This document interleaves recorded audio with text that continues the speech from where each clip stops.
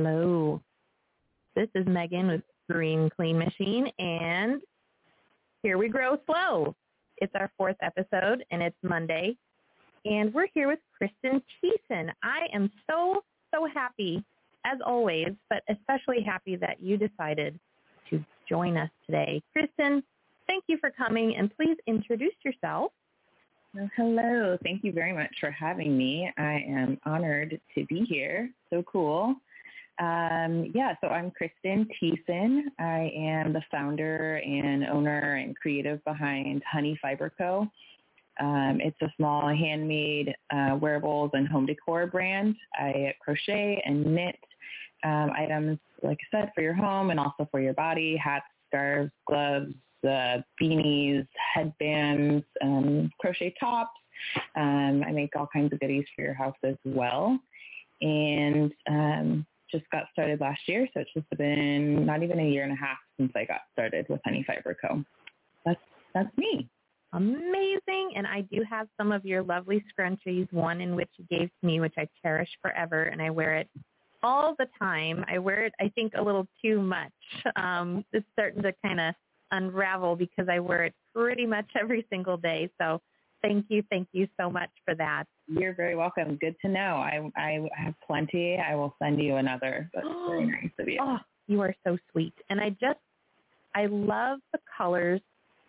Your Instagram, by the way, is just, people go gaga over it when I show them because I love the colors on your Instagram. It's just so bright and warm and just cheery. It makes you smile, and you just do a brilliant job. So I love that your company, Honey Fiber Company, is a company that gives back. You support several charitable organizations. So let's do this. I want you to tell me what inspired you to start your business, and tell us a little bit more about the charitable donations and why you love impacting the lives of our neighbors in the San Luis Obispo and Santa Barbara counties. Yeah, so I got started crocheting when I was about 20 or 21. This was like before the YouTube days, and so I really had to teach myself. I just picked up a book and a hook and some yarn and started teaching myself to crochet. Just really basic stuff, single stitch scarves and stuff like that. But pretty soon after I started crocheting, people started asking me oh, I love that. Could you make me that? I would pay you for it. And I was like, really? And so just within, that's cool, isn't it? It really is cool. And you're like, I never thought of that. So, probably within about, 6 months or something, I had people that were purchasing items, little things for family members as gifts and things like that. And that was really exciting. I didn't do too many sales. I didn't really feel like I was super confident, and I felt like my skills were pretty limited. So it wasn't something that I pursued, but if somebody offered or, came along and said, hey, I'll buy that, I certainly went for it. I kind of went crazy with crochet for a while and then gave it up for a few years. I just, so much yarn. I have so much yarn. And what was at this point where I'm like, what am I going to do with all this stuff that I'm making? And, everybody in my life has already received something handmade by me. And so now it's all just sitting in my closet. So I stopped for a while. And then a couple of years ago, I got a new job working for a Christian ministry, and that is when things really kind of picked back up with crochet for me. I got saved and became a Christian, and all of a sudden, I just had all this stuff on my heart that I just felt like I cared so much more about what was going on around me and my community, and seeing that people were hurting and needing help. And just my heart kind of really got soft for my community. And I had this crazy idea for a nonprofit, and it kind of came to me all overnight. I just started making plans for it and, writing copy for it, and how would I do it and what would I do. And then looking into like, how do you start a nonprofit just kind of like put me on pause because I realized that's a really big venture. You know, it is. You need a board and you need this and you need that. And I just didn't feel like I could do that. But at the same time, I also had a really good friend who, after years of wanting to start a business and coming up with really creative ideas, she finally decided she was going to launch one and she was really going to do it. And that really inspired me because I had started crocheting again to say, well, like maybe I could, you know, start a business too. Kind of chicken to do that. Until I realized that maybe I could create a business that wasn't all about me, but I could use this skill and this gift that I had to give back to the community that I wanted to support. And then I could do that by donating proceeds to the charities that were already in existence, doing the things that I really felt in my heart I wanted to do for my community. So that is how the business kind of came together. And I would say that the whole reason that I give back is because it really came from just like a change in my own heart and a seeking a way to combine like the skill and passion that I had with, you know, my desire to bless other people the way that I was feeling really blessed in my own life. That's just absolutely beautiful. And that feeling that you get from being able to do that, to give the gifts that you have, whether it's food, some people enjoy making food for others or working at the food bank or, you know, volunteering at your other community projects. It gives your life an additional meaning you didn't know that could exist. Yeah. So by you using your creativity, which is another really super important part about just existing as a human person, is using your creativity, not only for yourself, but for your community. Holy crap, that's amazing. I'm so grateful that you are here in our little community because this is something that everybody needs to know about. Are you listening, people? We need to know about this because it's community that keeps us healthy. It keeps our people in our area healthy. They feel loved. They feel heard. Mm-hmm. And gosh darn it, if it's crocheting, bring it on. Do more of it. Yeah. So that's wonderful. Thank you so much for sharing that. Any other tips for people who were in your position where you're going, I don't know if I can do this. You know, this is a lot of work. I don't know if I have the skills. I feel personally I'm sure you definitely have the skills. Trust me, I've seen your stuff. It's beautiful. Thank you. So, but for me, it was imposter syndrome. I felt like I'm not a business owner. I don't know what I'm doing. What was it for you? Yeah, that was definitely part of it. Starting a business can be really overwhelming. It's like, you know, there's a whole bunch of stuff that you got to do. At least that's what my thought was, is there's a whole bunch of stuff I have to do before I can even launch this thing. And a common habit of mine is like, I need all the pieces, or I want all the pieces in order first. I want to know all the Me too. all the questions. You know, I want to be able to assuage myself of all the fears and say, okay, if this comes up, I'll do this type of thing before I kind of launch out there. And that's just kind of not possible with some things in life. And for me, and you know, starting a business, that was definitely something that just wasn't going to be possible. And so I just started thinking, like making a list of like, okay, what are the things I know for sure I need to do in order to make this happen? And I'm just going to start like tackling one little thing at a time. Yeah. And, you know, it was still a longer process than maybe I could have appreciated, because it was like every time I put something on the list, I realized that in order to get that done, I had to do like 5 other things first. Like, yes. So that was frustrating and definitely like took me off course a little bit here and there. But another thing that really, I think, stalled me from starting was this idea, maybe it's like an imposter syndrome thing, but like not feeling like, imposter syndrome. Like my stuff's not, is anybody really going to want to like buy this stuff? What if my style isn't what's like cool and what people are into? You know, how will I figure out my pricing and that sort of thing? And then also feeling just like a twinge of like this, can this all be for me? Like, I always said like, oh, I would just, and I would, because I love to crochet, I would just like give it all away if I could. If I had endless amounts of money and I could just make all this stuff and then give it to people. I love to gift people things and I love to see them light up and, oh, this is so beautiful and all that. So there was also this thing of like, I don't want to take money for this, or maybe I don't deserve to take money for this or whatever. You know, and so I think that is part of what also made me feel really great in saying like, oh my gosh, I can give the proceeds. I can use this. It doesn't have to all be about me. I can actually give something away by using this skill and this passion that I have.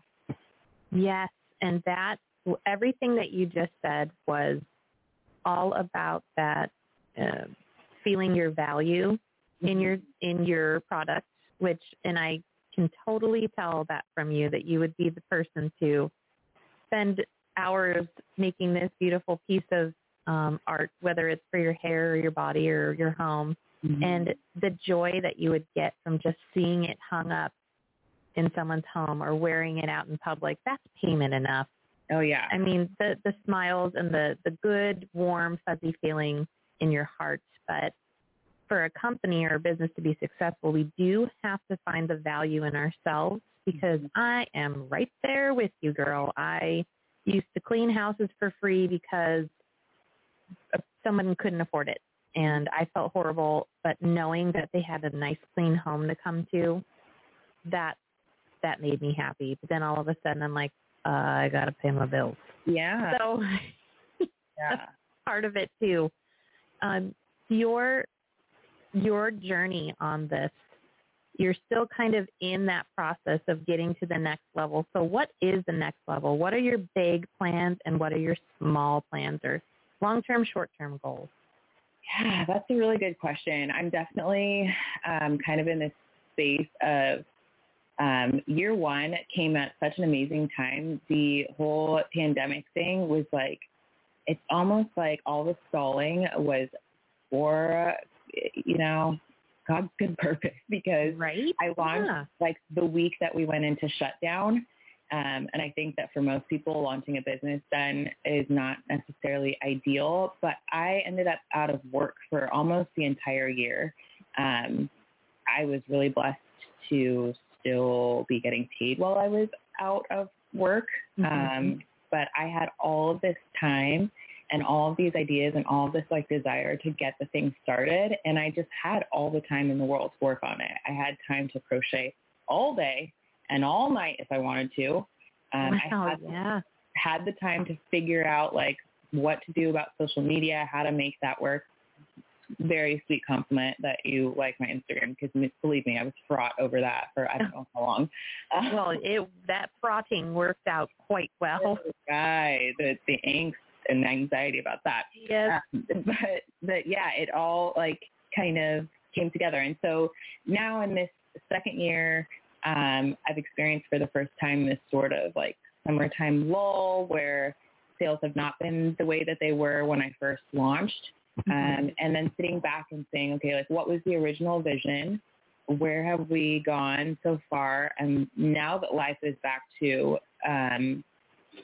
a normal that I haven't known before, because I haven't been running this business and working, it's kind of trying to put that puzzle together and looking at where we're going. One thing that I really love is doing markets. And so I'm really looking forward to like the whole face-to-face and, you know, making product and then getting out there and talking to people and introducing them to the brand and selling, you know, hand to hand that way. So that's something I'm looking forward to a lot in the future, long-term, and in the short term. I have some markets and stuff coming up. Yay! Yeah, that's really exciting. Great. And I feel so lucky that I got to meet you and give you a shh, don't tell anybody, a COVID hug before the end of last year. I feel like that little event that Juju and Sandra put on at the Creative in Pismo Beach, that really filled my heart for that year, because being in person, just giving out hugs, and I'm truly not a huggy person. Like, I can give you one hug and I'm like, okay, that's enough. Don't touch me. But like, I just could not get enough. And seeing people with their goods that they've made that they're so proud of, you can't help but feel proud of those people yourself. So that was a lovely event that they put on. I can't wait for more. I can't wait. Looking forward to it too. They are an awesome venue to host, and they're great people, and they bring together great crowds as well. So that's really cool. So what is your next, where are we going to be able to see you next? What's your next big place that you're going to? Well, I'm definitely looking to filling in the summer months with some markets. At this time, I am looking forward to doing the Makeshift Muse market that's going to be happening up in Pasto at the end of August. I think that's like the 29th or 30th of August. Okay. So that is really something that I'm like ramping up toward. I also, the Stainless Bispo Guide is a great group of people that are on Instagram, and they are partnering with the Natural Toolbox to do a little market at the Pismo Beach outlets. And so that's on my radar. I'm trying to look at the schedule and see if I can fit that in and stuff. So just keeping an eye out for markets and stuff. And then in the meantime, I really have a goal long-term to teach other people who are curious about crochet how to get started and creating tutorials and patterns and stuff like that. That's a really big long-term goal for me. Ooh, that sounds really great. So that is something where people can find your tutorials on YouTube or wherever, and you could maybe give out personal classes. I think in-person classes would be kind of fun. Yeah, and that's something we've discussed with the Creative, is doing some classes and teaching people how to do it one-on-one. I would love that. I love to teach people. I love that. So that'd be really cute. That is really going to work out well. And I think, this is me personally, but I think people are kind of itching to get in person and do stuff together. So that's something, I think that's more short term. If you really want to get that rocking and rolling, I think that'd be really great. Yeah. I'm not good with that kind of stuff. Don't even try. Like, I just enjoy the end result. I've tried to crochet and I just get mad and I throw the sticks across the room. Wait, let me do a little disclaimer here. So the 2 sticks is knitting. And see, I don't even know. I know. And so, but I started off as a knitter, very slow, very not good at it, did not last long at all. And then I came across crochet, which is one hook, and that is so much easier, in my opinion. There's, all the knitters across the world will be like, knitting is so much easier. But in my opinion, crocheting is way easier. And so there might be hope for you yet. Give it a try. I might just have to give crocheting a try. Mother, if you're listening, don't judge me. You tried to teach me so many times. Oh, really? Well, hey, different seasons. It might work out this time around. Yeah, different teachers, you never know. That's true. Yeah. So I want to hear, big drum roll, tell us something that is kind of like a random fact about yourself or a fun fact that you want people to know about you as a person. All right. Well, let's see. A random fact about me. My dad was born and raised in Zimbabwe, Africa, and came to the United States in the 70s, and he loves to travel and just go all over. And so as a kid, we moved every year and a half to 2 years as I was growing up. I think I went to 2 or 3 different elementary schools. I went to 2 junior highs, and I went to 1 high school. And then I moved for college and then came back. So I've done a lot of moving in my life, and there's only a handful of people in my life I can say, I've known her for 15 years, for 20 years, because I've been so many places all over the place. Wow. That's kind of random. That's incredible. I mean, what a childhood to grow up and you get to experience so many different cultures and people and food and just everything. That's amazing. But also it's kind of like, you know, do you think you might have that spirit of the nomad where you're just like, okay, I'm ready to move somewhere else now? Or do you enjoy living here on the Central Coast? You know, it's definitely been an evolving thing. When we got here to the Central Coast, I was going into 7th grade, so that would have been my second junior high that I was coming into. And after, like, I think my freshman year of high school, I was like, we have got to go. Like, it's been 2.5 years or whatever. Like, when are we moving? And we weren't going to move because my parents bought a business here on the coast, and that's how we ended up here in the first place. So that was really an adjustment of this, like, you know, settling in type of thing.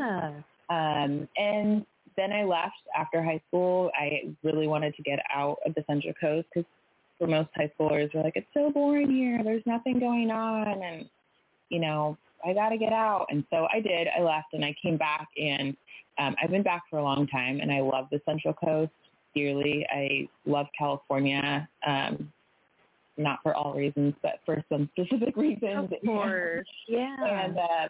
And so I really am enjoying being here. I live in Orchid now, and it's gorgeous and it's awesome. But my heart is definitely still open to going out and about. I have family in Arizona. I've got family in North Carolina. I've got family all over the place. And so I'm totally open to the possibility of taking things elsewhere.